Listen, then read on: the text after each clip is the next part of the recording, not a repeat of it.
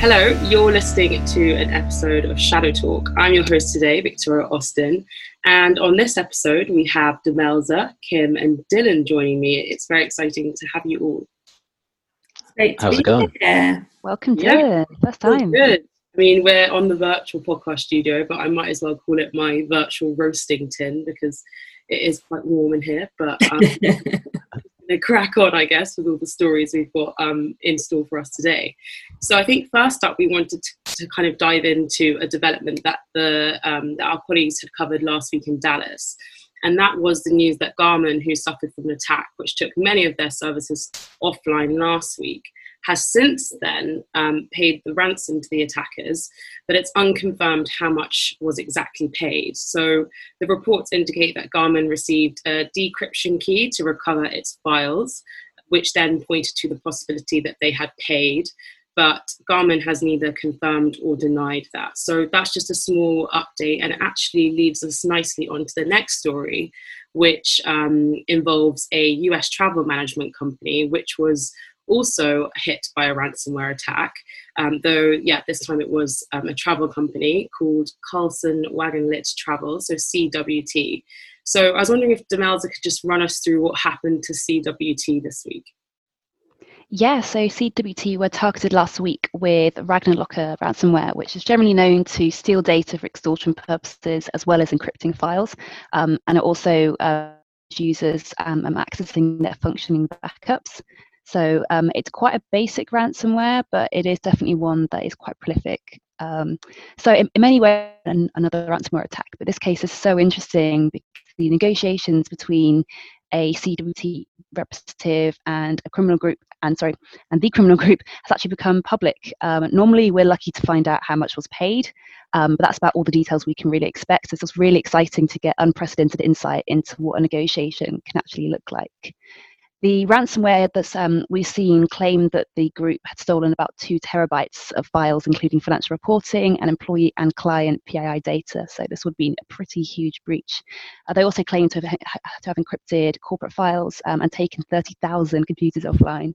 I've seen sources refute this and claim the real number was much lower. But that's kind of by the by. Either way, due to public Bitcoin records, we can see that ransom was paid. And as we typically see in official statements, CWT confirmed that the attack didn't compromise any customer or traveler personal data. But it's really, really interesting that we could actually see at a granular level what these negotiations actually look like. Yeah, I think in particular we were able to see the chats between the corporate and the attacker, which is definitely a first, as you said. Yes, and I think that conversation itself, I wonder why that was so public. Is there something that is different about that? Yeah, so we haven't seen many details about where the actual conversation happened. There are screenshots publicly available on various press outlets that we can see that the negotiation happened on an online chat room. But the fact that these are available suggests that this isn't, kind of a software that belongs to the criminal group. So that's definitely a detail that I would love to know more about. So we'll see if more details come out. The ransomware group actually demanded $10 million originally, and the rep who was dealing with the negotiation from CWT cited recent profit loss to actually offer 4.5 million. So a really huge reduction. And incredibly, the criminal group agreed as long as the payment was made in Bitcoin within 24 hours. The screenshots I've seen are kind of incredible. The attacker thanks the CWT rep for their patience and confirms the decryption key will be sent, and all the data that was taken would also be deleted to prevent leaks. I quote, "It's a pleasure to work with professionals." So I mean, it's kind of amazing to actually see these conversations happening, especially to remember that there's a human on the end of this attack. So really fascinating stuff. Yeah, I think in particular the payment itself, like as you said, it was 10 million and it kind of got reduced to 4.5 million. I mean, that is a lot of money, and of course CWT have gone and paid that to kind of ensure that their services resume. And I'm just thinking, like, what sort of message does that send to the rest of the industry? Like, surely that perpetuates crime, and it also sort of encourages other criminal groups to say, hey, like, this is an easy way to make some money. Definitely. yeah, I think it's really interesting that they were able to bargain down using COVID as an excuse. I wonder whether it kind of, because we live in these exceptional times, whether that would fly in a different circumstance. But yeah, this is definitely a blow to the community of thought that you should never ever pay ransom. And I think I do worry that the fact that we're seeing cybercriminal groups accept lower rates, that this might actually encourage victims to go for the payment option if they think that they can actually bargain down the price of getting their data back. There's quite an interesting link here to the TravelX ransomware attack. It's not huge amounts of comparison, obviously, apart from they're both in the travel sector. But in that case, the Sodnikibi ransomware was bargained down from I think $6 million to $2.3 million.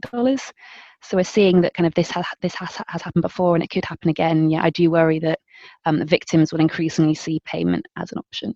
I think the TravelX, there's also a link for our next story, which is interesting. So we've kind of dropped TravelX's name quite a bit in this podcast, but the next story relates to a data leak impacting 900 Pulse secure VPN enterprise servers. So it was released this week in reports that a threat actor had posted a list of credentials associated with the Pulse secure VPN servers, which then appeared to have running software or firmware susceptible to the CVE 2019 11510. So the VPN software is often used as a gateway into corporate networks. So Kim, I was just wondering if you could just detail what sort of data was leaked and where was it leaked to? So this one has got a lot of attention already this week. It's only been reported for a couple of days, but people are really interested in its impact. So the data was leaked to a Russian language forum called XSS. That's a pretty popular forum. You'll find a lot of highly capable threat actors within there, and a lot of people who will have many uses for this kind of data, I'm sure. So serious that it's gone into that forum in particular. According to the reporting, the kind of details that have been leaked are the IP addresses of the Pulse Secure VPN servers, what firmware version those VPN servers are using, the SSH keys for the servers, a list of all the local users and their password hashes. But more dangerously, you've got in there as well admin account details, and then last VPN logins for people, which includes their usernames and their passwords in clear text, which is scary. Yeah, super, super scary. And I think in particular, just to kind of support your point, I think typically on this podcast, we see data leaks which are reported in a sort of white hat sort of fashion, but in this particular sense, it was leaked to a criminal forum, which demonstrates that the user or the threat actor wants it to be used for nefarious purposes, which is, scary, I guess, to kind of echo that point again. I guess in terms, so the data has been leaked, and we know it's linked to a CVE. I guess what's the mitigation advice here for this one? Mitigation advice is always patch your servers. These servers are used for amongst a number of organizations, and so those organizations need to ensure that any servers that are vulnerable to this particular vulnerability need to be updated immediately. It's been reported that there's no workaround for the vulnerability, so patching is really the only option. And for these companies that have been affected in the latest breach, even once they have patched, then they need to make sure that any passwords are changed on those accounts where the passwords are in clear text, so that can avoid a threat actor, however they've come across that data, using those credentials to gain access into the networks. Yeah, and I think so another kind of link that, and this is why I brought up TravelX again, is kind of just demonstrating the impact and the severity of this, I guess, is that in January, TravelX's systems were sort of taken offline as a result of a malware attack. And later analysis of the incident by security researchers linked that TravelX had failed to patch its Pulse Secure VPN servers as early as November 2019, which left TravelX vulnerable as a result. So even though they have been given warnings they were still vulnerable. So I think the Travelex incident was back in 2019. We've just had this breach of data, as well as of the Pulse VPN service being linked to a CVE. So I think the Travelex is sort of like a case study in that sense, to kind of demonstrate the damage that can be done to a business. And I guess overall should serve as a warning. But at the same time, we see cases like this arise all the time on podcasts. So yeah. Yeah, absolutely. And I'm sure it won't be the last one we see either. Unfortunately.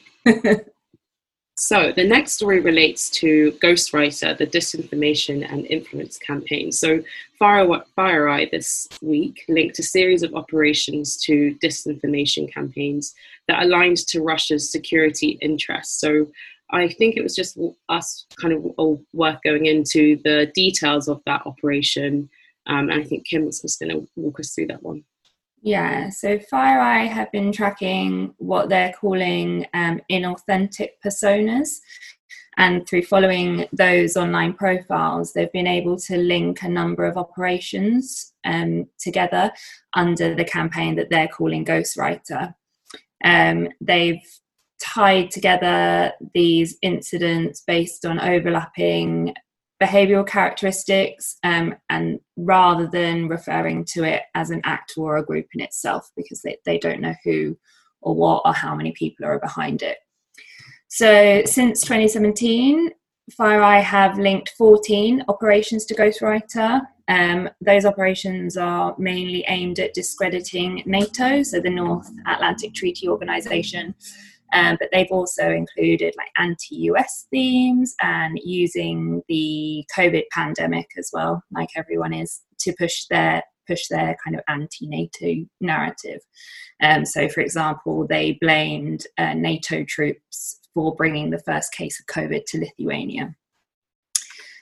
So this year, FireEye have observed Ghostwriter targeting audiences in Lithuania, Latvia, and Poland. So whoever is behind this, they will create a false narrative, accompany that with some false documents, like maybe official correspondence, some falsified images to back up what they're selling, and then they post those details onto compromised but legitimate third-party websites, and then they use these inauthentic personas and pose as locals in those countries or journalists, and then re-reference all of that material to try and get the disinformation spread as widely as possible. So they've done that, but they've also interestingly used some spoof emails to do the same thing for some more direct marketing. So the aim seems to be to undermine local support within Lithuania, Latvia, and Poland for NATO. But these tactics could be used in any country, really, to spread that message. I think when you just spoke about how they use spoof emails, that's the bit where I guess they're harnessing cyber like tools and tactics. And at first, when I was reading the report, I was like, this is disinformation, but how does this have a relationship with cybersecurity or cyber? And yeah, I guess the way that they're kind of spreading that message is through emails. So quite a nice, not nice, but it just demonstrates the relationship between disinformation and cyber right now, and it might get a bit, might see similar patterns over the next few months as well.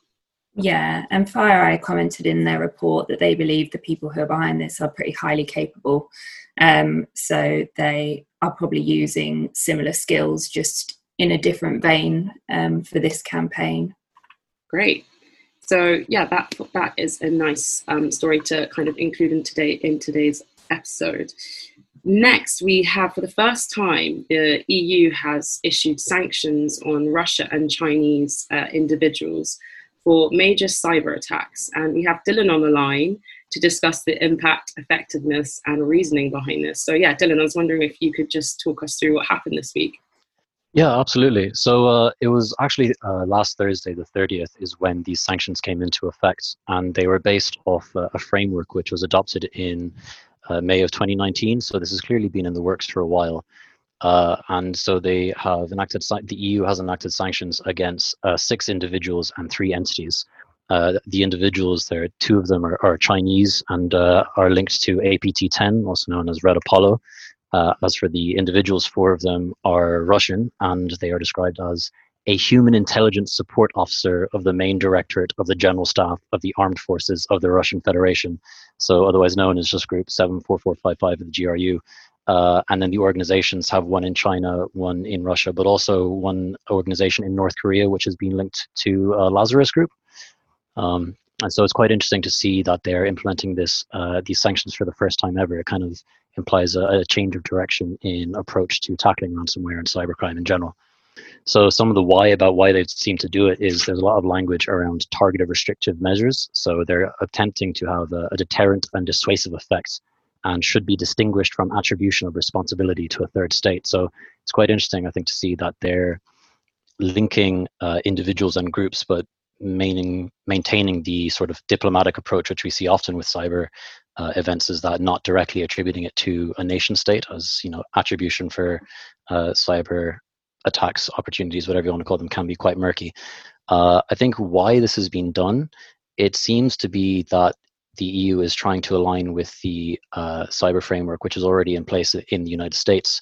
The US has been implementing sanctions for cyber attacks for a little while, and some of the individuals and organizations on this list of EU sanctions are already being sanctioned by the United States. So it seems that it's sort of to align and have a more continuous framework for tackling cyber crimes like these, regardless of which geography we're in. And actually, interestingly enough, in the aftermath of this coming out, the British government has also said that they have recently implemented their own framework for sanctions. I don't think they've acted on them yet, but it's interesting to know that they are there, and it seems that this is the direction we're going to be moving in for a while. I think in terms of like the amount, I guess you spoke about the first time it's come into effect, but also the amount of time it must take to kind of attribute these individuals to these campaigns as well. You need a lot of evidence to make those claims, so they're very substantive in this case. And then I guess one thing as well, we kind of talk about whether this is how effective will these sanctions be, I guess. Is it more just sending a message, or will they come into effect in reality? So again, something to kind of watch there. Yeah, well, I mean, as you say, it definitely takes quite a while to get implemented. And in the notice of the sanctions, explicitly given as examples of what these are in response to, are WannaCry, NotPetya, and Operation Cloudhopper, all of which happened in the summer of 2017. So it clearly takes a while to get the ball moving on these things. As for what sort of an impact it'll have, I think we need to sort of just wait and see a little bit. But it will certainly be interesting, I feel, against ransomware attackers, as any group which may potentially be linked to any of the 9 entities or individuals listed in this sanctions notice. You wouldn't be able to actually make any ransom payments to those entities. That would be prohibited by the sanction. Obviously, cyber criminal actors are ingenious and creative and very professional in their approach, so they'll likely find a way to work around it. But it'll definitely be, I think this is probably going to be a moment of sort of development of what we're going to see happening in the future. There'll have to be a lot of response to this, and a bit of back and forth between security and malicious actors, as always.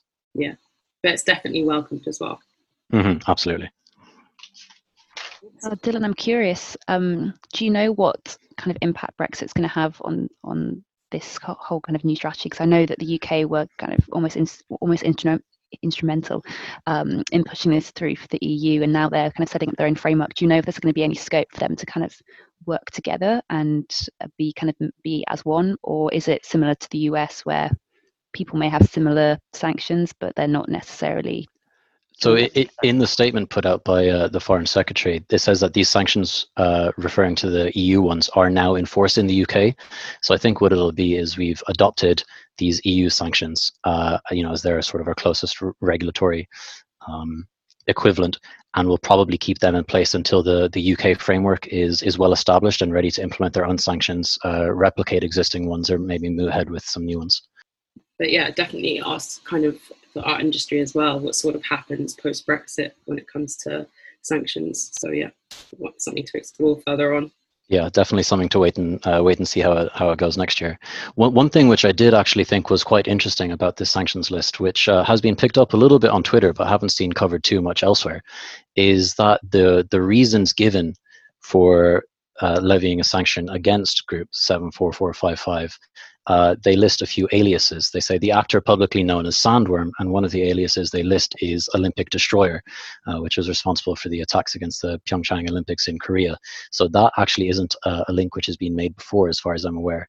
But again, it does fall short of directly attributing those attacks to the Russian Federation, obviously. But it'll be interesting to see if anything comes of that, if people pick up on that link, or if there's any sort of retrospective analysis into the Olympic Destroyer malware now that this this link appears to be made a little bit more confidently. Very interesting. So I think that is a wrap for this week. Lots of nice stories there for our listeners. So yeah, Dylan, this is your first podcast, so really thank you for joining us. Well, thank you for having me. Of course. So yeah, for our listeners, as always, you can follow more of our stories, which can be read at resources.digitalshadows.com. We hope you have a nice week, and thank you for listening.